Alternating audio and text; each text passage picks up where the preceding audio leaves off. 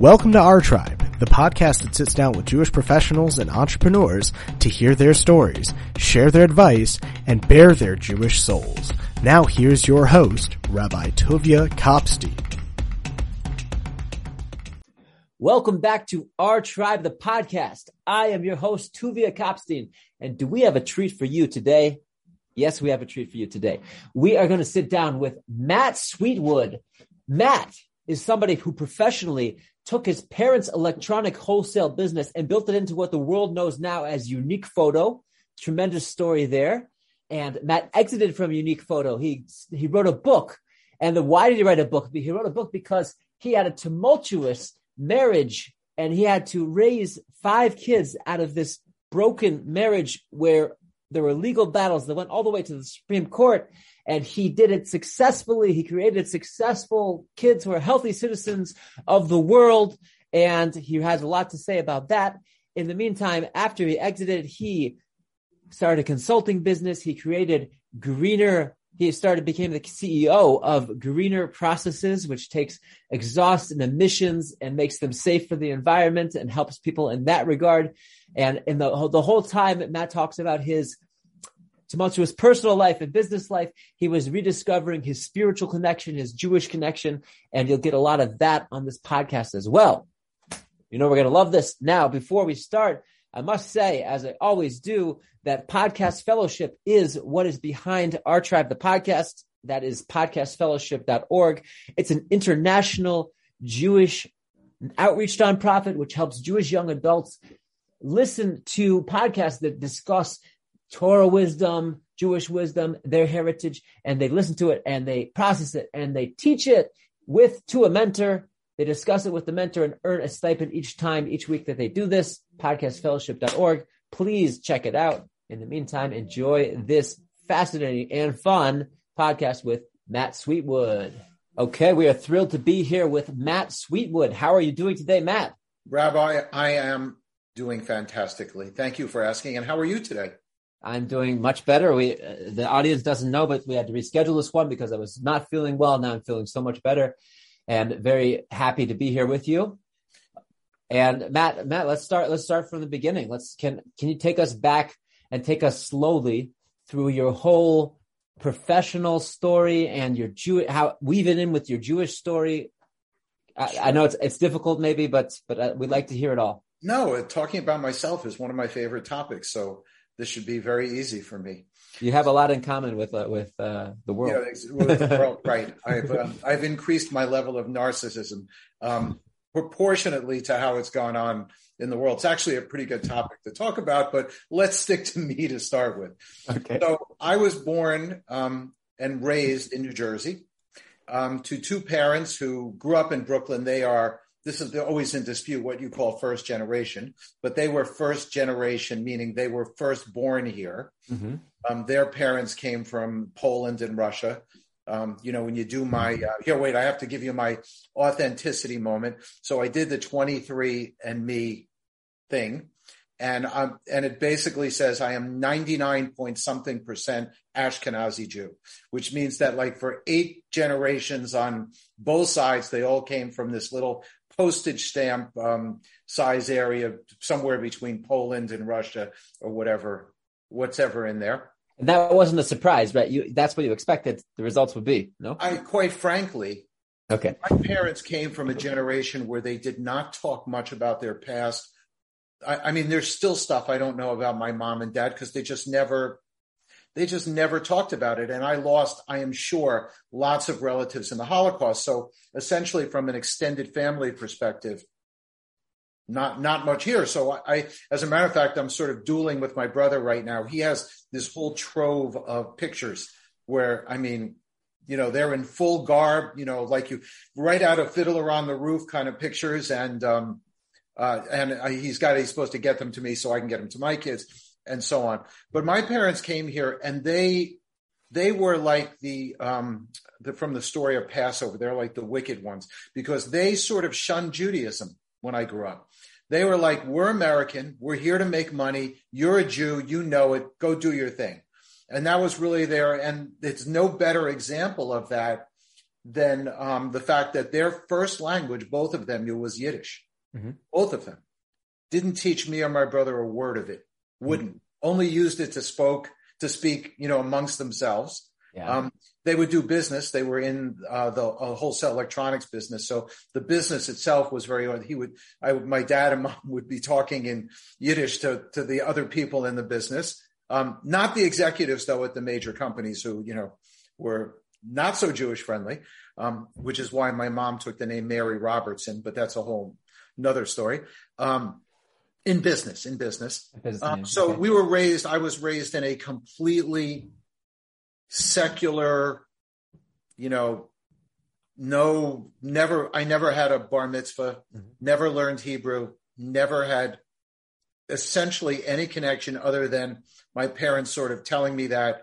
There were a few Jewish kids where I went to school in New Jersey, but I was really disconnected from them, didn't fit in. See, this is where it really goes wrong for you because I was called a Jew by the other kids in class, but I didn't really feel like I fit in with them. I didn't know what they were doing. And it caused, some issues in my life as I went on. Eventually, I'll get to the end of the story and then we can come back to the middle. The end of the story is I became chairman of the board of the Aish Center in Manhattan, which is one of the largest Jewish outreach organizations in the world. And how I got there is a whole complicated story in my life, but sort of that Jewish flame, I'm a big, big believer in that. It's in you. And I actually use my secular appearance and presentation to my advantage.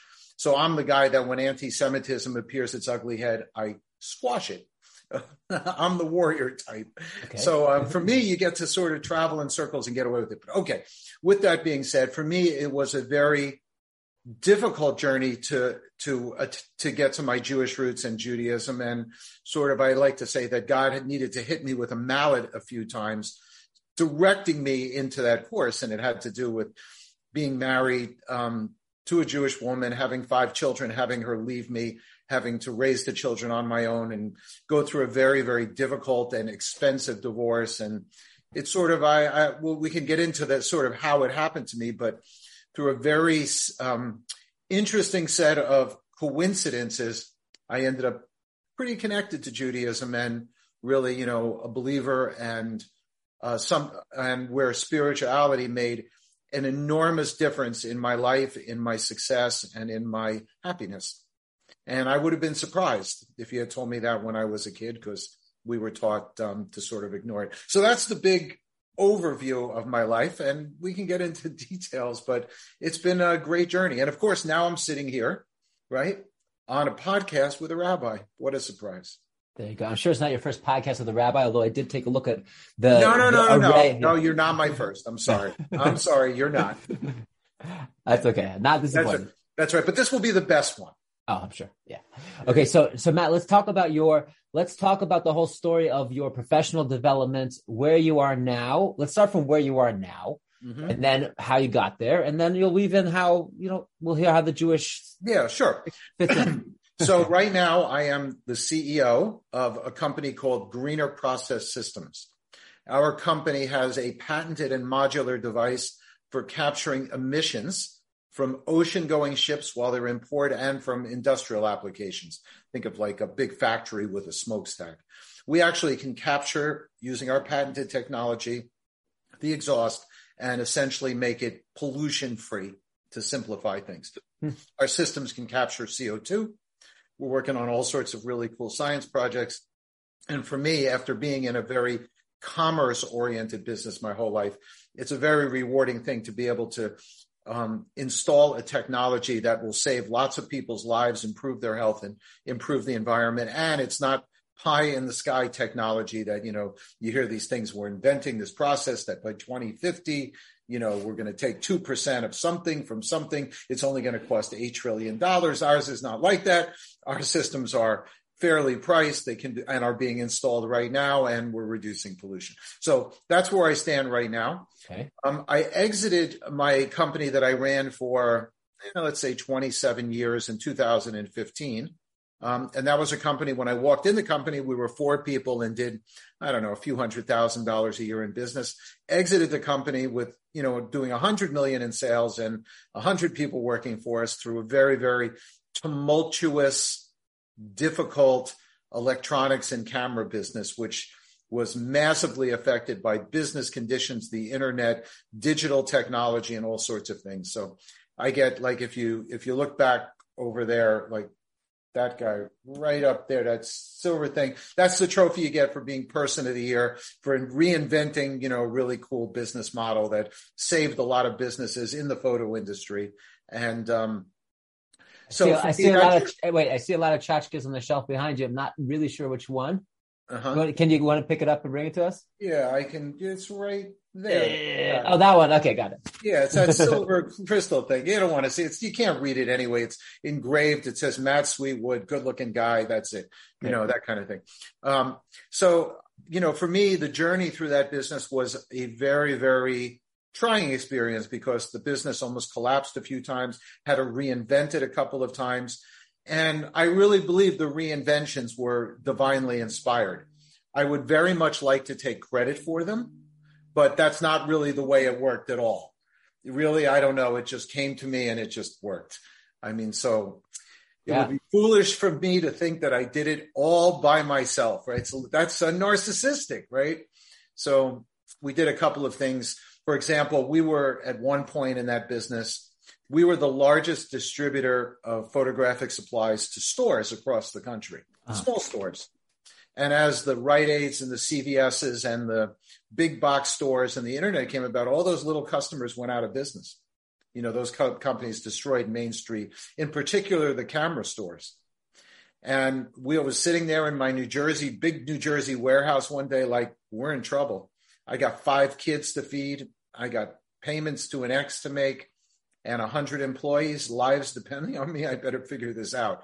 So we actually reinvented the business and opened a camera store when all the camera stores went out of business. But I had an idea for how to do it a little differently.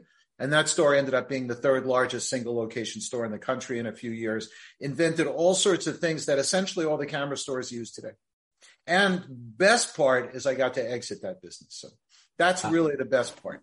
So I got to survive. I had hair when I entered, no hair when I left, but still all the better for the wear. And then allowed me to go off and do lots of other things, like write my book. That's my book about being a single dad and running a business. I've consulted companies. I've turned around companies. I'm the guy that people call when things are failing. That's my, so I've turned around 2 nonprofits on the edge of disaster, 3 companies on the edge of disaster. That's kind of my thing. I'm the fix-it guy. Like, that's when you're doing plumber, like when your toilet's leaking and, it's running on the floor, you call that guy. I'm that guy. Right? I never used that analogy before, but okay. You see, this is a new podcast, a new rabbi, new things come up. That's right. So Matt, let me ask: did this beginning the store that was servicing camera retail stores, was that your parents' business that you took over? That was my parents' business. Yeah, right. I walked into it when I was in grad school, and I worked in it when I was a kid and stuff like that. It was a small business. It was basically a localized business. So one of the first things I did when I got there was I computerized the business. But back then when I did it, it wasn't quite like it is today. That meant I wrote all the software that actually ran the business. I was a computer science guy. Mm-hmm. So I wrote all the code and we computerized the business. We expanded the business vertically and horizontally, did all sorts of really cool things from a marketing perspective and so on, and grew the business. And then the business got smacked down first by the buy-up of all the small stores. And then eventually, my company at one point, we had a 5 share of all the rolls of film sold in the United States. That's 5% of all the single rolls of film sold in the United States went through my doors. And within a few years after that, the business was completely gone. Wow. So it went through a business cycle that really almost took out the business, where the small retail distribution business went.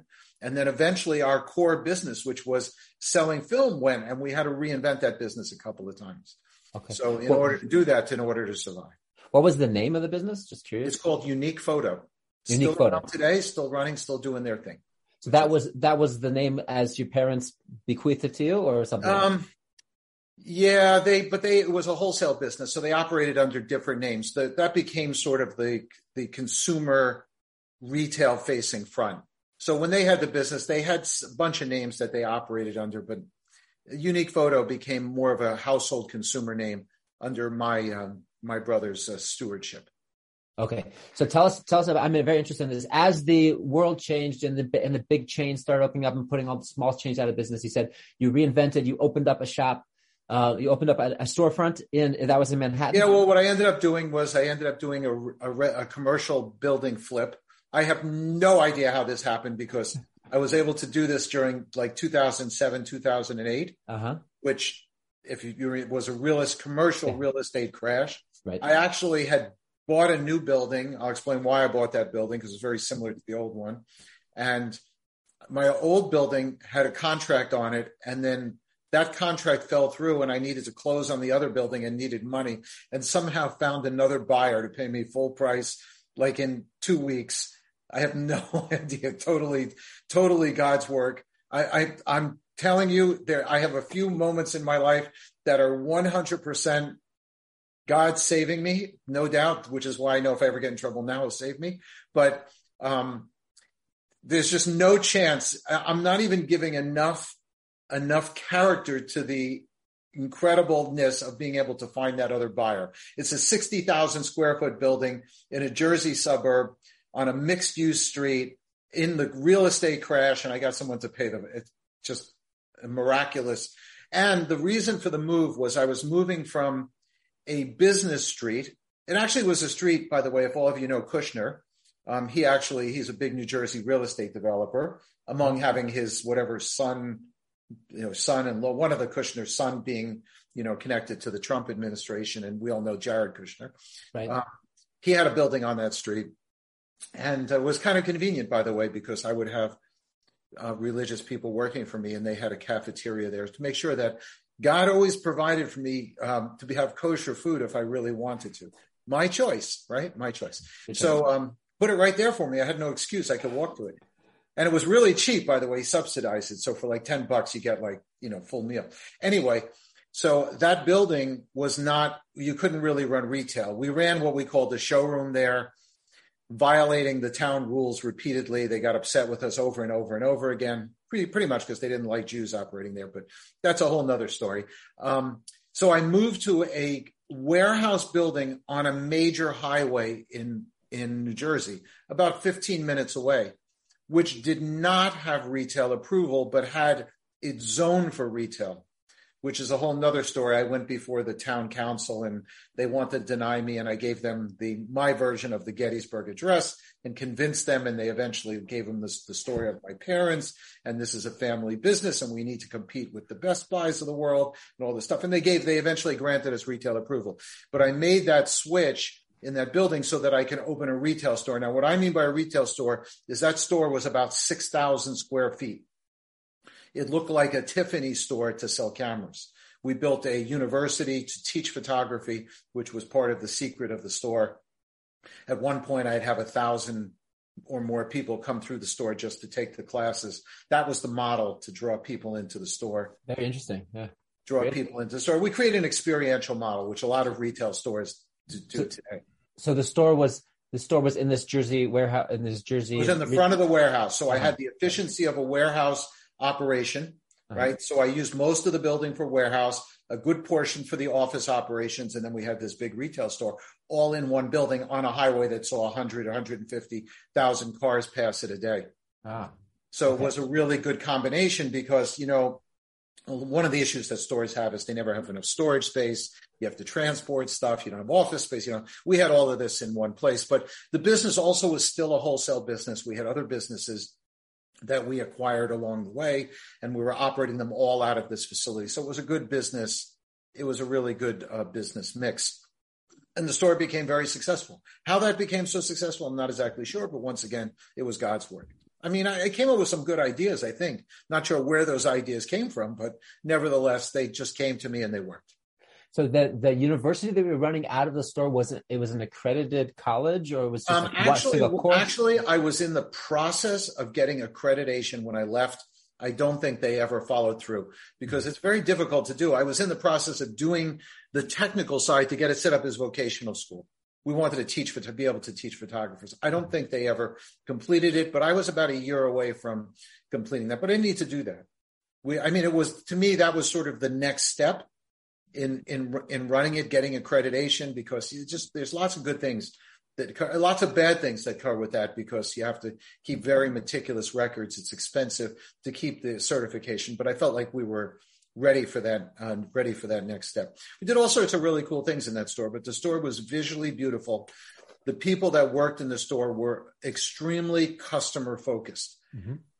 They were photography and customer focused, and the feel. I had a coffee bar, I had a gourmet coffee bar inside the store.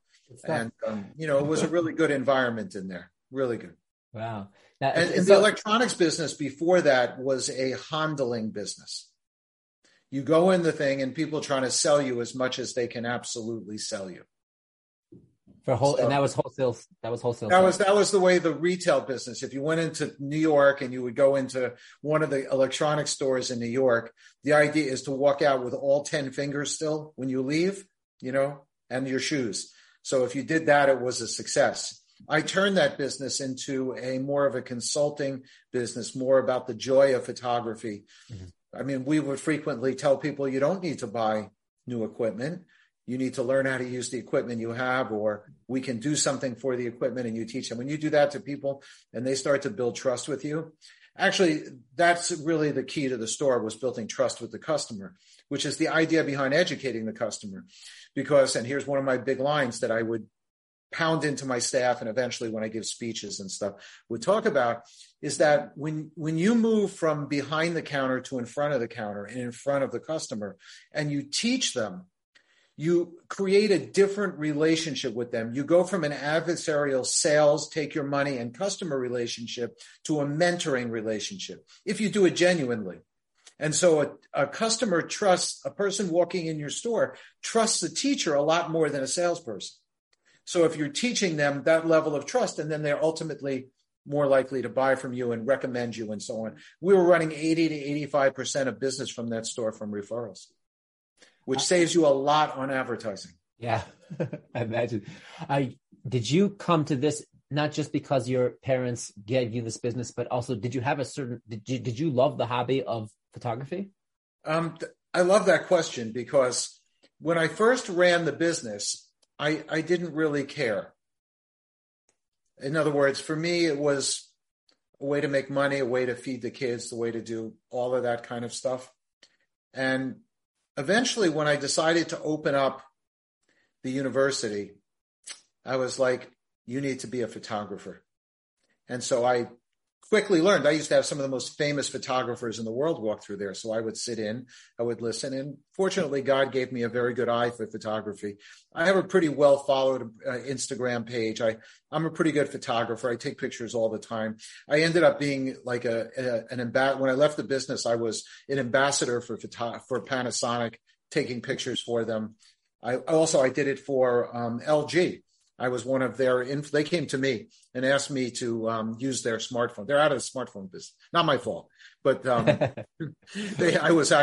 actually became a pretty good photographer, pretty good at it.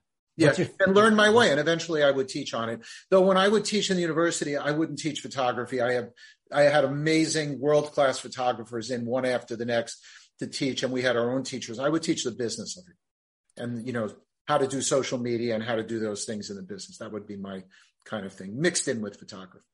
What is the magic of photography? What's the appeal? It's how it makes you feel when you take a picture. That's what it's about. It's like any art form. Like you go to a museum, you walk in a museum, this is particularly true, I think, when you go to modern art, right? So you go to modern art, you and I can stand in front of the same painting, and I can tell you, I think that that's just pointless. And you can sit there and you can say, that moves me. Mm-hmm. And I think that's really the nature of photography, is it allows you to create something that moves you, that reminds you, that connects with you. And whenever you create something like that, I mean, that's what spirituality is about, right? Why is that so alluring? Because you connect with it. It gives you a feeling. It makes you feel. It gives you understand. It just creates that moment, that non-measurable. It's not like you can give it a score. I mean, we can rate the painting, but we can give it a score of 8 or 29 or 85 or something. It's how you make you feel. So photography, number one, it's very accessible, right? So I'm not going to create an oil painting, right? Not unless it's like a stick figure. And though I probably could put that in the modern art museum and it'd probably pass, but that's a whole different discussion. But both you and I can just take our smartphone or even take a camera and start clicking away. The bar to entry is relatively low, and you can start creating and doing things that make you feel and create memories and do all of those things. So photography is very powerful. That's why it is essentially the number one feature of a smartphone, and why the photography in smartphones continues to get better, because it's such a draw emotionally. I mean, there's more pictures being taken now than ever, more bad pictures being taken than ever, but that is a whole different story.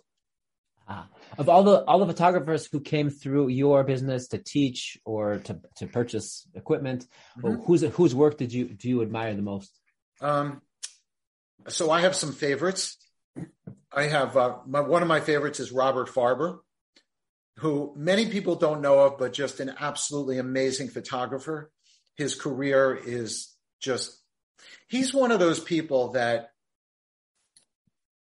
how would I put this? You and I'm a good photographer. I'll tell you, I'm a good photographer. And I can go take a picture, and he can just sort of walk up and just like this, click, and he's just got this little magic moment, the way he sees the light. And people say that about me, but I'm saying it about him. Okay. And I don't like to be in the same breath. He actually did something very interesting, which is pretty relevant. He's taken pictures for the president of Mexico. He's done commercial shoots for some of the biggest names that you've ever seen. His work is really, he did a famous wedding shoot for Bloomingdale's in the 70s that uses natural light, which is his expertise. It manipulates, just great stuff. I love Douglas Kirkland, who actually took that picture of John Lennon, who recently passed away, most famous for the white pictures of Marilyn Monroe, which he got like as an 18-year-old, just being lucky, set his whole career ahead. I mean, there's just so many extraordinary, talented photographers out there. So, I mean, I can go on and on and on and name each one inspiring in their own way, with their own style. I take a lot of their style too.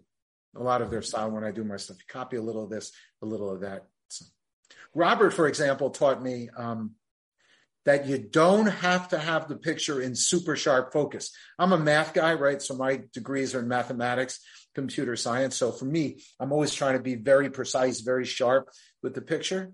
He can let a picture go a little out of focus and make it just beautiful.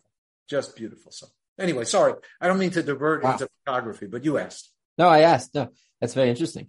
Okay. Yeah. There's so much to talk about in your life, So let's tell the next part of the story. What happened after you established this? You said you made an exit. Now, where do you go from there? Yeah. So after I did that, I had that moment, where you worked for 27 years, essentially every day for whatever number of hours, scrounging and fighting. Then I'm like, well, Matt, you're unemployed. That was my reaction. So you're unemployed. Let's do something. So, okay, what are we going to do? So when I went out, I said, okay, look, I can consult people. I can really help people. So I sort of formed a consulting and coaching business, and I've done that. And I still have a few clients that I don't drop people. So even though I'm busy with my own company, I still work with them. And I did that for a while. I wrote my book, Leader of the Pack. And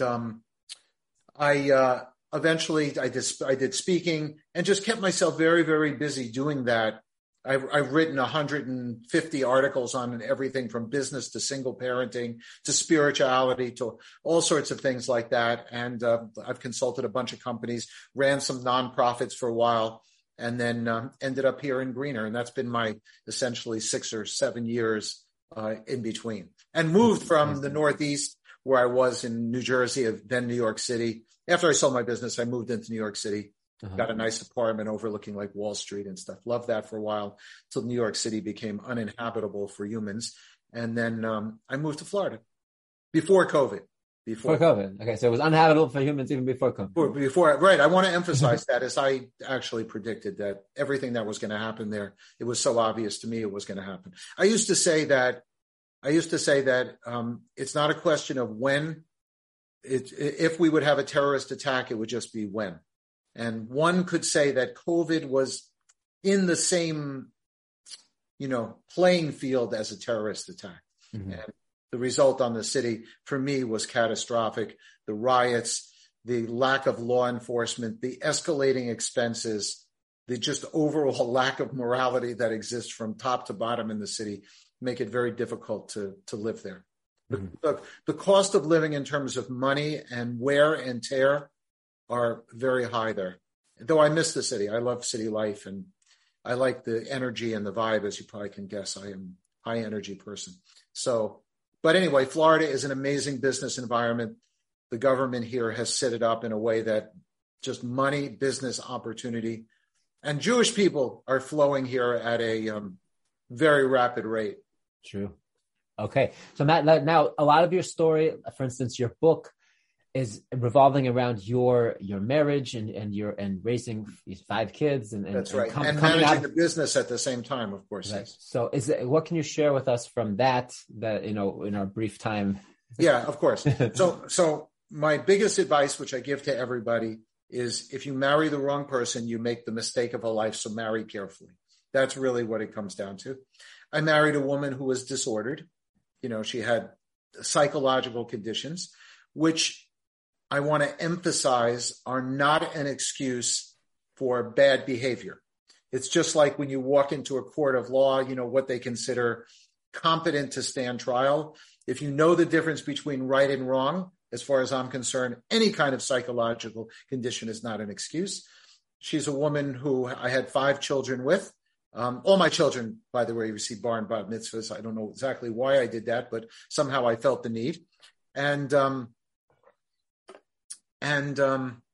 she left us when the children were 18 months. Youngest was 18 months, still in diapers, through 8 years old. Left me with it and then tried to use the court system to destroy all of us and take everything that she could, which the New Jersey court system was very agreeable to. Ended up getting a very rough divorce judgment and in full custody of all the children. So I raised them through, and that process was the most transformative time for me, looking back. I didn't feel like that at the time. It was a very, very difficult time for me because I'm sort of in between that old school and kind of newer school mentality. In my day, fathers got up in the morning, they kissed the wife, they patted the kids on the head, they took their briefcase, they went to work. And as long as the paychecks were coming home, that was, you throw the ball on the weekend and that was it. All of a sudden, I was left with 5 kids who were traumatized for a whole assorted of reasons, which if you read the book, you'll find out why and what the mom did to them. And with no clue how to manage any of this or desire. And I had to quickly figure out how to do that. And with God's help, I gained strength and went from a boy to a man, figured out how to lead them to success, which is the subtext of my book, right? How a single dad of 5 led himself, his business, and his kids from disaster to success, because there was a disaster looming for there. The same time, I was going through one of those business transformations where the business almost collapsed, being ordered to pay all sorts of money and just crazy times. And I manned up eventually figured out how to raise the kids into successful humans, which they all are today, all graduated top schools, all successful. I have 3 grandchildren along the way. 3 of them are married. I lose track after a while. 3 of them are married, and life is all good now. But for me, that was it. That was the moment where you sort of get out of that cloud that a lot of people live in. And without the help of spirituality, I wouldn't have got there, which came to me through an actual amazing story of how it really, and I talk about this very heavily in my book. When I market a book, when you market a book, you sometimes market the book to the audience that you think is most likely to read it. So I market my book as a overcoming journey, a memoir of how you overcome, but it's really a book about spirituality, how these events which had happened throughout my life all of a sudden came together and provided me with the tools and the strength in order to overcome all of these hardships. And some of them are so outrageous coincidences, are so like, there's no way they could be coincidences. There's just no way.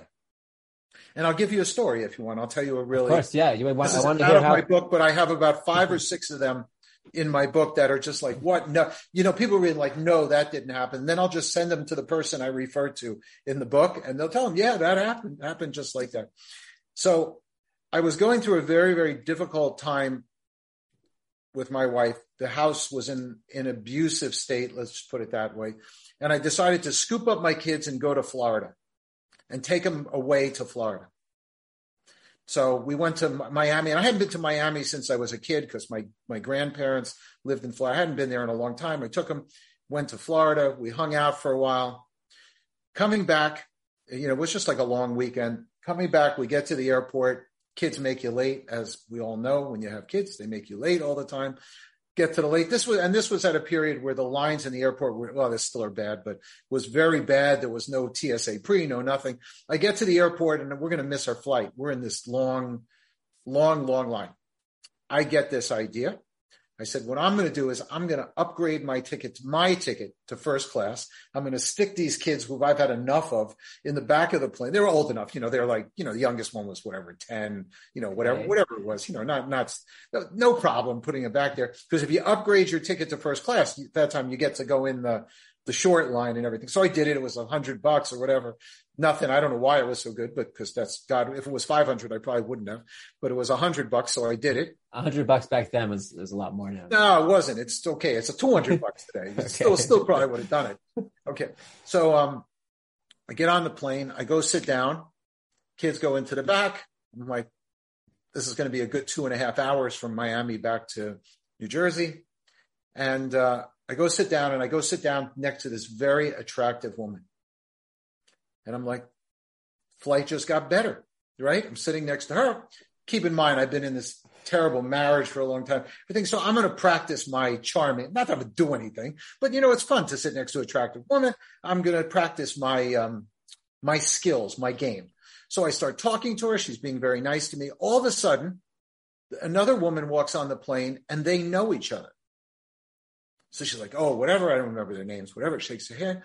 She goes to me and she goes, I'm in first class too, but I'm sitting right back there. Would you mind changing seats with me? And I'm like, okay. So I go back, I go sit in her seat, a little bit dejected, but okay. There's nobody sitting next to me. So I got like 2 first class seats. I'm like, okay, not a bad trade when you really think about it, right? So just before the door of the plane closes, this man walks on the plane. It's a from guy's from. Walks on, sits right next to me. Our audience might not know the terminology. Orthodox Jew, observant Jew. Okay. Orthodox Jew. Right? Okay.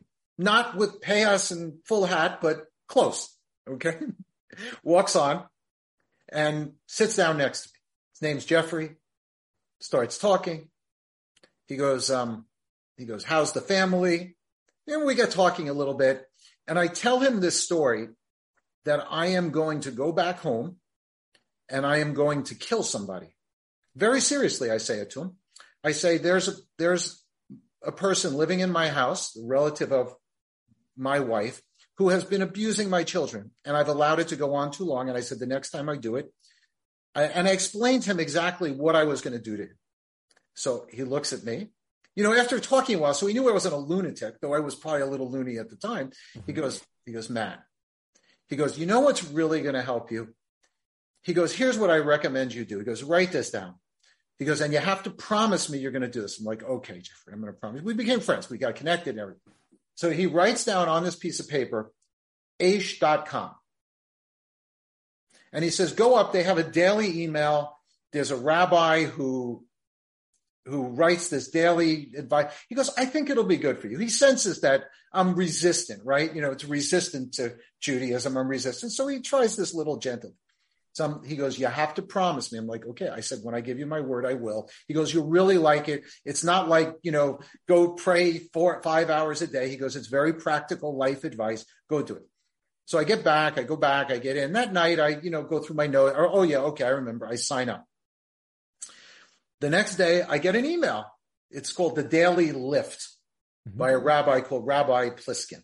Okay. Okay. Who's written whatever 40, we know now, who's written 42 books. He's great. Written 42 books, done all of these things. So the first email, the subject of the email is revenge. So I read this thing and it says, revenge, it's explicitly prohibited by the Torah. You don't seek revenge. It serves no purpose whatsoever. And in fact, releasing your anger and releasing this hostility you have is not for the other person. It's for you. I mean, I swear, I looked at it. I'm a techie. Remember I told you, I start looking at the header of the emails to see if this guy, Jeffrey, didn't send it to me.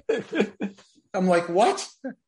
So I started subscribing to those emails from Aish.com. The end of the story is I ended up chairman of the board of the New York branch through another set of crazy coincidences along the way.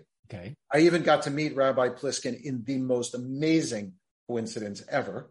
Okay. At some later point in my life. So I can go on with these stories, which, you might say you're crazy, you're making them up and stuff, but they're my journey and I know they're true. I'm not crazy myself. So, in any event, from that point on, I really started to pay attention. I started to connect. And I will tell you that connection to the spiritual side, not just Aish, because Aish is just one vehicle. There's lots of good vehicles like yours that go out there and reach out to people and touch people. And, that's why, quite frankly, that's why I'm on the podcast, because of what you do is so transformative. It's actually, in some ways, the most important work we do as Jews is to reach out to those that don't have the benefit of the connection or have lost the connection and bring them in. So for me, what you do, I am most impressed. And, one of the reasons, like I said, to be here, right?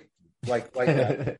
Thank you, Matt. That's very meaningful. And I appreciate that very much. You can cut that and put that in the front, by the way, the pockets. So for me, that connection and the connections that came after that were what really got me through what's considered actually by many the roughest divorce in the history of New Jersey, and a Supreme Court case that came out of it that I won, and a whole slew of other things, which if you read the book, you'll get to understand. So, and why this happened to me, I don't know. Actually, I do know, because this gave me, forced me to, God challenges you to force you to grow. So I guess I needed to grow a lot. And because of the things that I've learned along the way, I've been able to coach a whole bunch of people from bad places to really good places, and fix a bunch of businesses from bad places and bring them to good places. As part of your coaching strategy, you said people reach out to you when something needs to be fixed.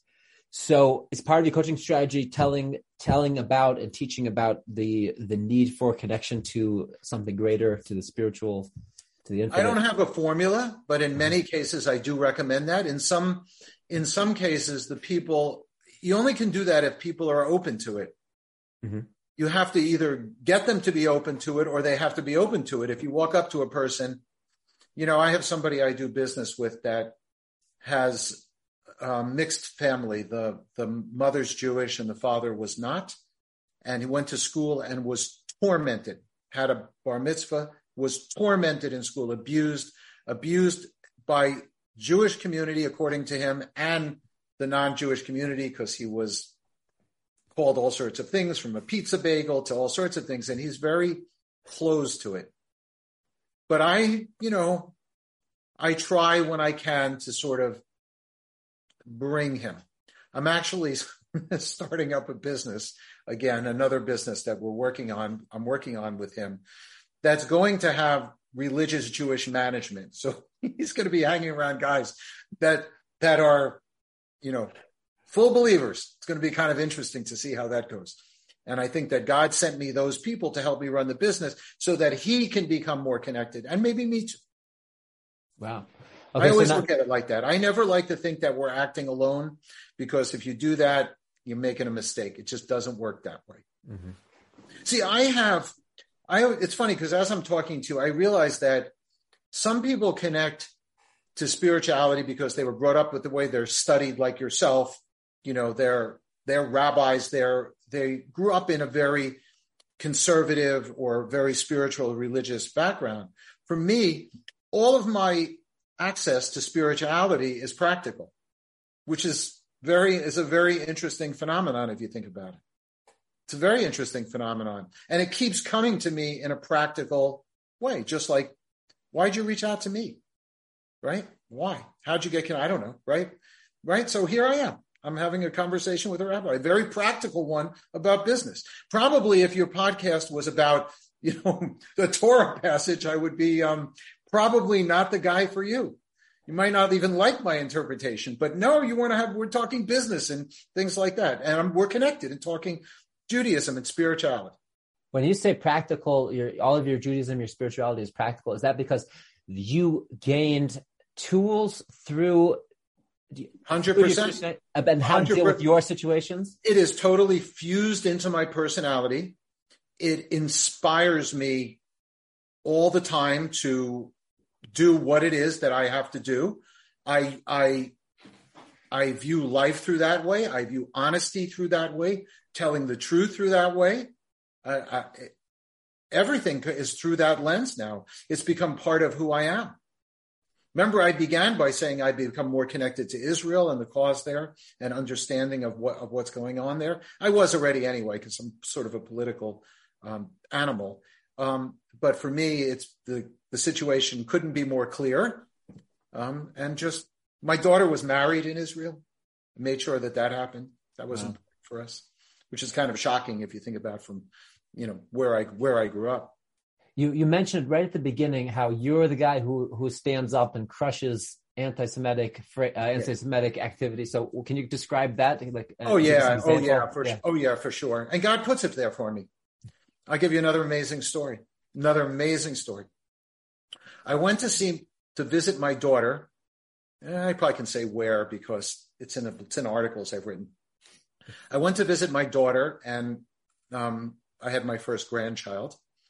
And she's out in the Midwest, and she was actually in Wisconsin at the time. Okay. Did you have a grandchild? No, totally wrong. I went to see her for her birthday. I went to surprise her for her birthday. It was before we had a child. It was long before. And I connected. It was a surprise for her, but I connected with her husband.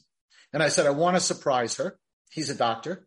And I wanted to surprise her. And I said to him, he said, I'm going to take a little bit of time off work. I'm going to show you around the Milwaukee area, and you'll come and surprise her later. I'll spend a little time with you before. Like, great. So I think he picked me up from the area, or I met him or something. And he takes me to this place on Lake Michigan that has this famous sculpture. It's a sculpture by a sculptor named Jamais Plensa. If you Google Jamais Plensa, you will see he's one of the world's top, if not the world's top sculptor. He has sculptures in Hudson Yards in Manhattan, in countries all over the world. He's in just places everywhere. His stuff commands crazy prices. I mean, millions of dollars. So he takes me to this sculpture that's sitting overlooking the lake. It's a bust of a man overlooking the lake, made of letters. The sculpture itself has just random letters all around. It's part of his style. He's made a bunch of these. We drive to the lake. It's a beautiful setting. I take out my camera. I take a couple of pictures because I'm a photographer. Right. And he goes, come over here. Look at the sculpture. I walk up to the sculpture, and I'm looking at it from the side. And I'm like, my son-in-law, I'm like, come over here. I said, you see what it says right there in the sign? I said, it says cheap Jew. He wrote it out in the sculpture. He goes, no, can't be. Because like 10,000 people walk by this thing every day. It's in the most popular place. He goes, where? I don't see it. I go, come over, look. See, there's the letter right there. He looks at it. He goes, oh my God, I see it. The end of the story is I wrote a blog, published it. 7 days later, a truck came and took that sculpture away. The whole sculpture? The whole sculpture. They took it away, and he remanufactured it and took it out. Wow. Denied it all the way. Was on the news, was all over the place. I've done stuff like that over them. But I always say that God brought me to that spot. Literally, a million people walked by it, never saw it. I saw it in exactly 5 seconds.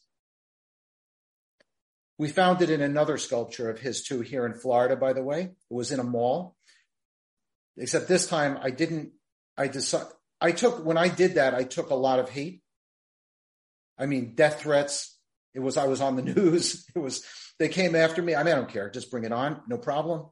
You want to come? Death threat, come. Don't do it in internet. Just come see me in person, please. So I said, I'm not going to do that this time. Let's see if we can do this a little bit more behind the scenes. So I took a picture of this in the mall here, and I sent it to mall management, and then sent a copy of my article and all the news clippings from the previous one, and said, probably you should do something about this, since about half of your patrons to this mall are Jewish. He had a similar kind of thing. Hear the message. Wow. Yeah. So he's an anti-Semitic guy, and he gets a kick out of weaving these things into his. I don't know how many more he's got like this, but it's not my cause to travel the world and look at his sculptures and stuff like that. So I had mathematicians calculating the odds on it randomly, right. Because the letters are random, and I'm like, no. He assembles. I had a sculptor come to my defense, a pretty well-known sculptor, said, when you assemble a sculpture like this, every single inch of it. Putting it in by hand, you see it. No. He knows it's there. He knew it was there. It's not coincidence. So anyway, that's the kind of thing. I can go have many stories like that. Wow. I'm the guy who got sent. I don't know. I feel privileged that I got sent to do it. And he sent someone who had a big social platform who was willing. God sent me there because he knew I would do something. Maybe other people saw it and just never did anything. So the coincidence, I was doing a good deed, going to see my daughter. I was spending time with my son-in-law. I'm telling you, I saw it within 10 seconds. Wow. Just came before my eyes. I saw. So I've had stuff like that happen many times. I've been noticing, let's say on LinkedIn, there's somebody, and on social media, there's a Yosef Haddad, there's an Israeli Arab who's very outspoken about Israel.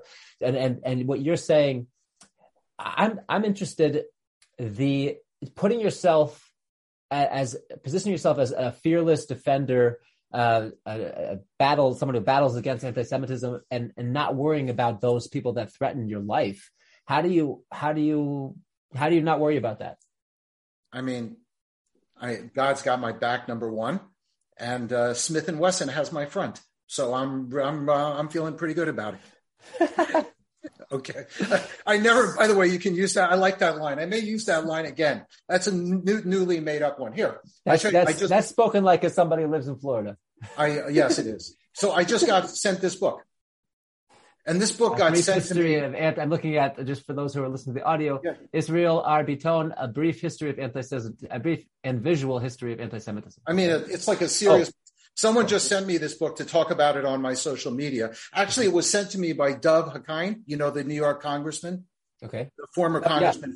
Sure. Yeah, he sent it to me. He saw because I've communicated, I've helped promote his posts. He's very outspoken on anti-Semitism in New York, because New York's got problems, as we know now, because the administration doesn't really care about it, or actually likes it.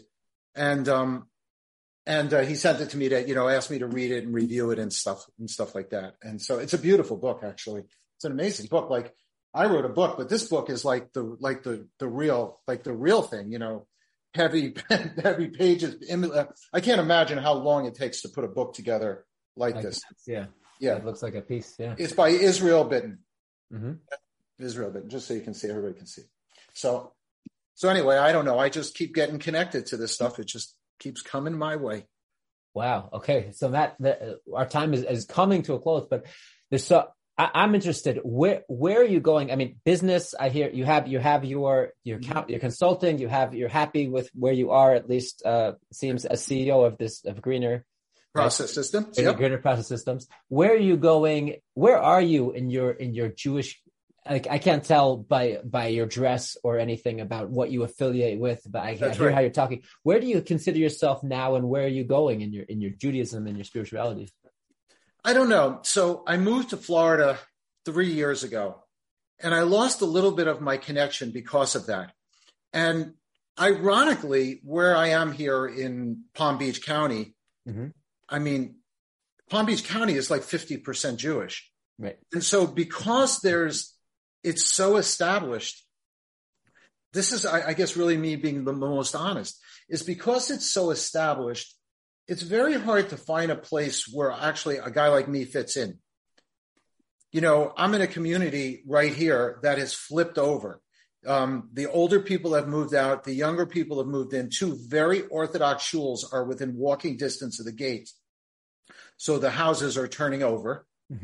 I mean, I can go there, but I don't speak Hebrew. It's a very, very hard to connect there. You have people there that are just very, very connected to the organization. So you're always a little bit of an outsider. It's hard to get in.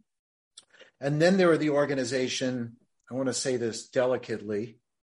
I don't know how to say this delicately. I'll try to just steer around it, where I've met the rabbi and I don't really like her. Okay. And so when I meet the rabbi and I don't really like her, I have a problem going there because they wear masks, they require vaccines, they talk about social issues that sound like they're, far left, let's put it that way. And it's hard to find for me that sort of more practical approach. I actually found it in New York. I actually still stay in contact with some of the Chabad rabbis that I've helped out, because I've helped them out in New York too, somehow got connected with them and ended up helping there too a little bit. And I still keep in contact with them, but I've not really found my place here. I will tell you that I've not found a place. You know, one of my sons moved down here with me and we've gone to shul a couple of times, trying to find a place we're comfortable. And I don't know, I haven't liked the experience yet, but I'm working on it. Okay. And I'm working on sort of making that connection to a really good Jewish organization. I'm very squeezed for time right now because when you run a startup, it's very, very draining. I like it, but it's very draining. But I really would like to get connected to a powerful organization and really make a difference. I was chairman of the board of one in New York and would love to be in a similar position again here, or just I don't be chairman, but just work with the organization to use my skills and help. We'll find our way. I know. You know how I know? Because God will give it to me. God's got your back. That's right. He'll just give it to me. No, that's not what's going to happen. He's going to need something fixed. He's going to need something. Nobody else is going to be able to fix it. He's going to need something is going to need help. Something is along the way, and I'm going to get stuck there whether I like it or not. Okay. Matt, I'm looking forward to hearing that story unfold. And I appreciate so much that you gave your time to us and you shared so much. And there's so much more underneath the surface.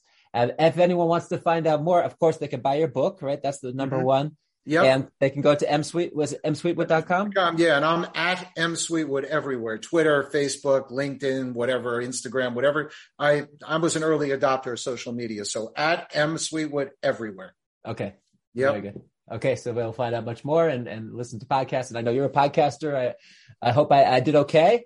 And I think you did well. We'll see. No, okay. No, it's really good when it's a free and open conversation. It's always best, and you're led your questions to really for me to open up a lot, which is probably more than I've ever done on any other podcast. So, wow, the best one. Okay, that like we thought. Thank you, Rabbi. I'm very grateful for you having me on. I really mean that.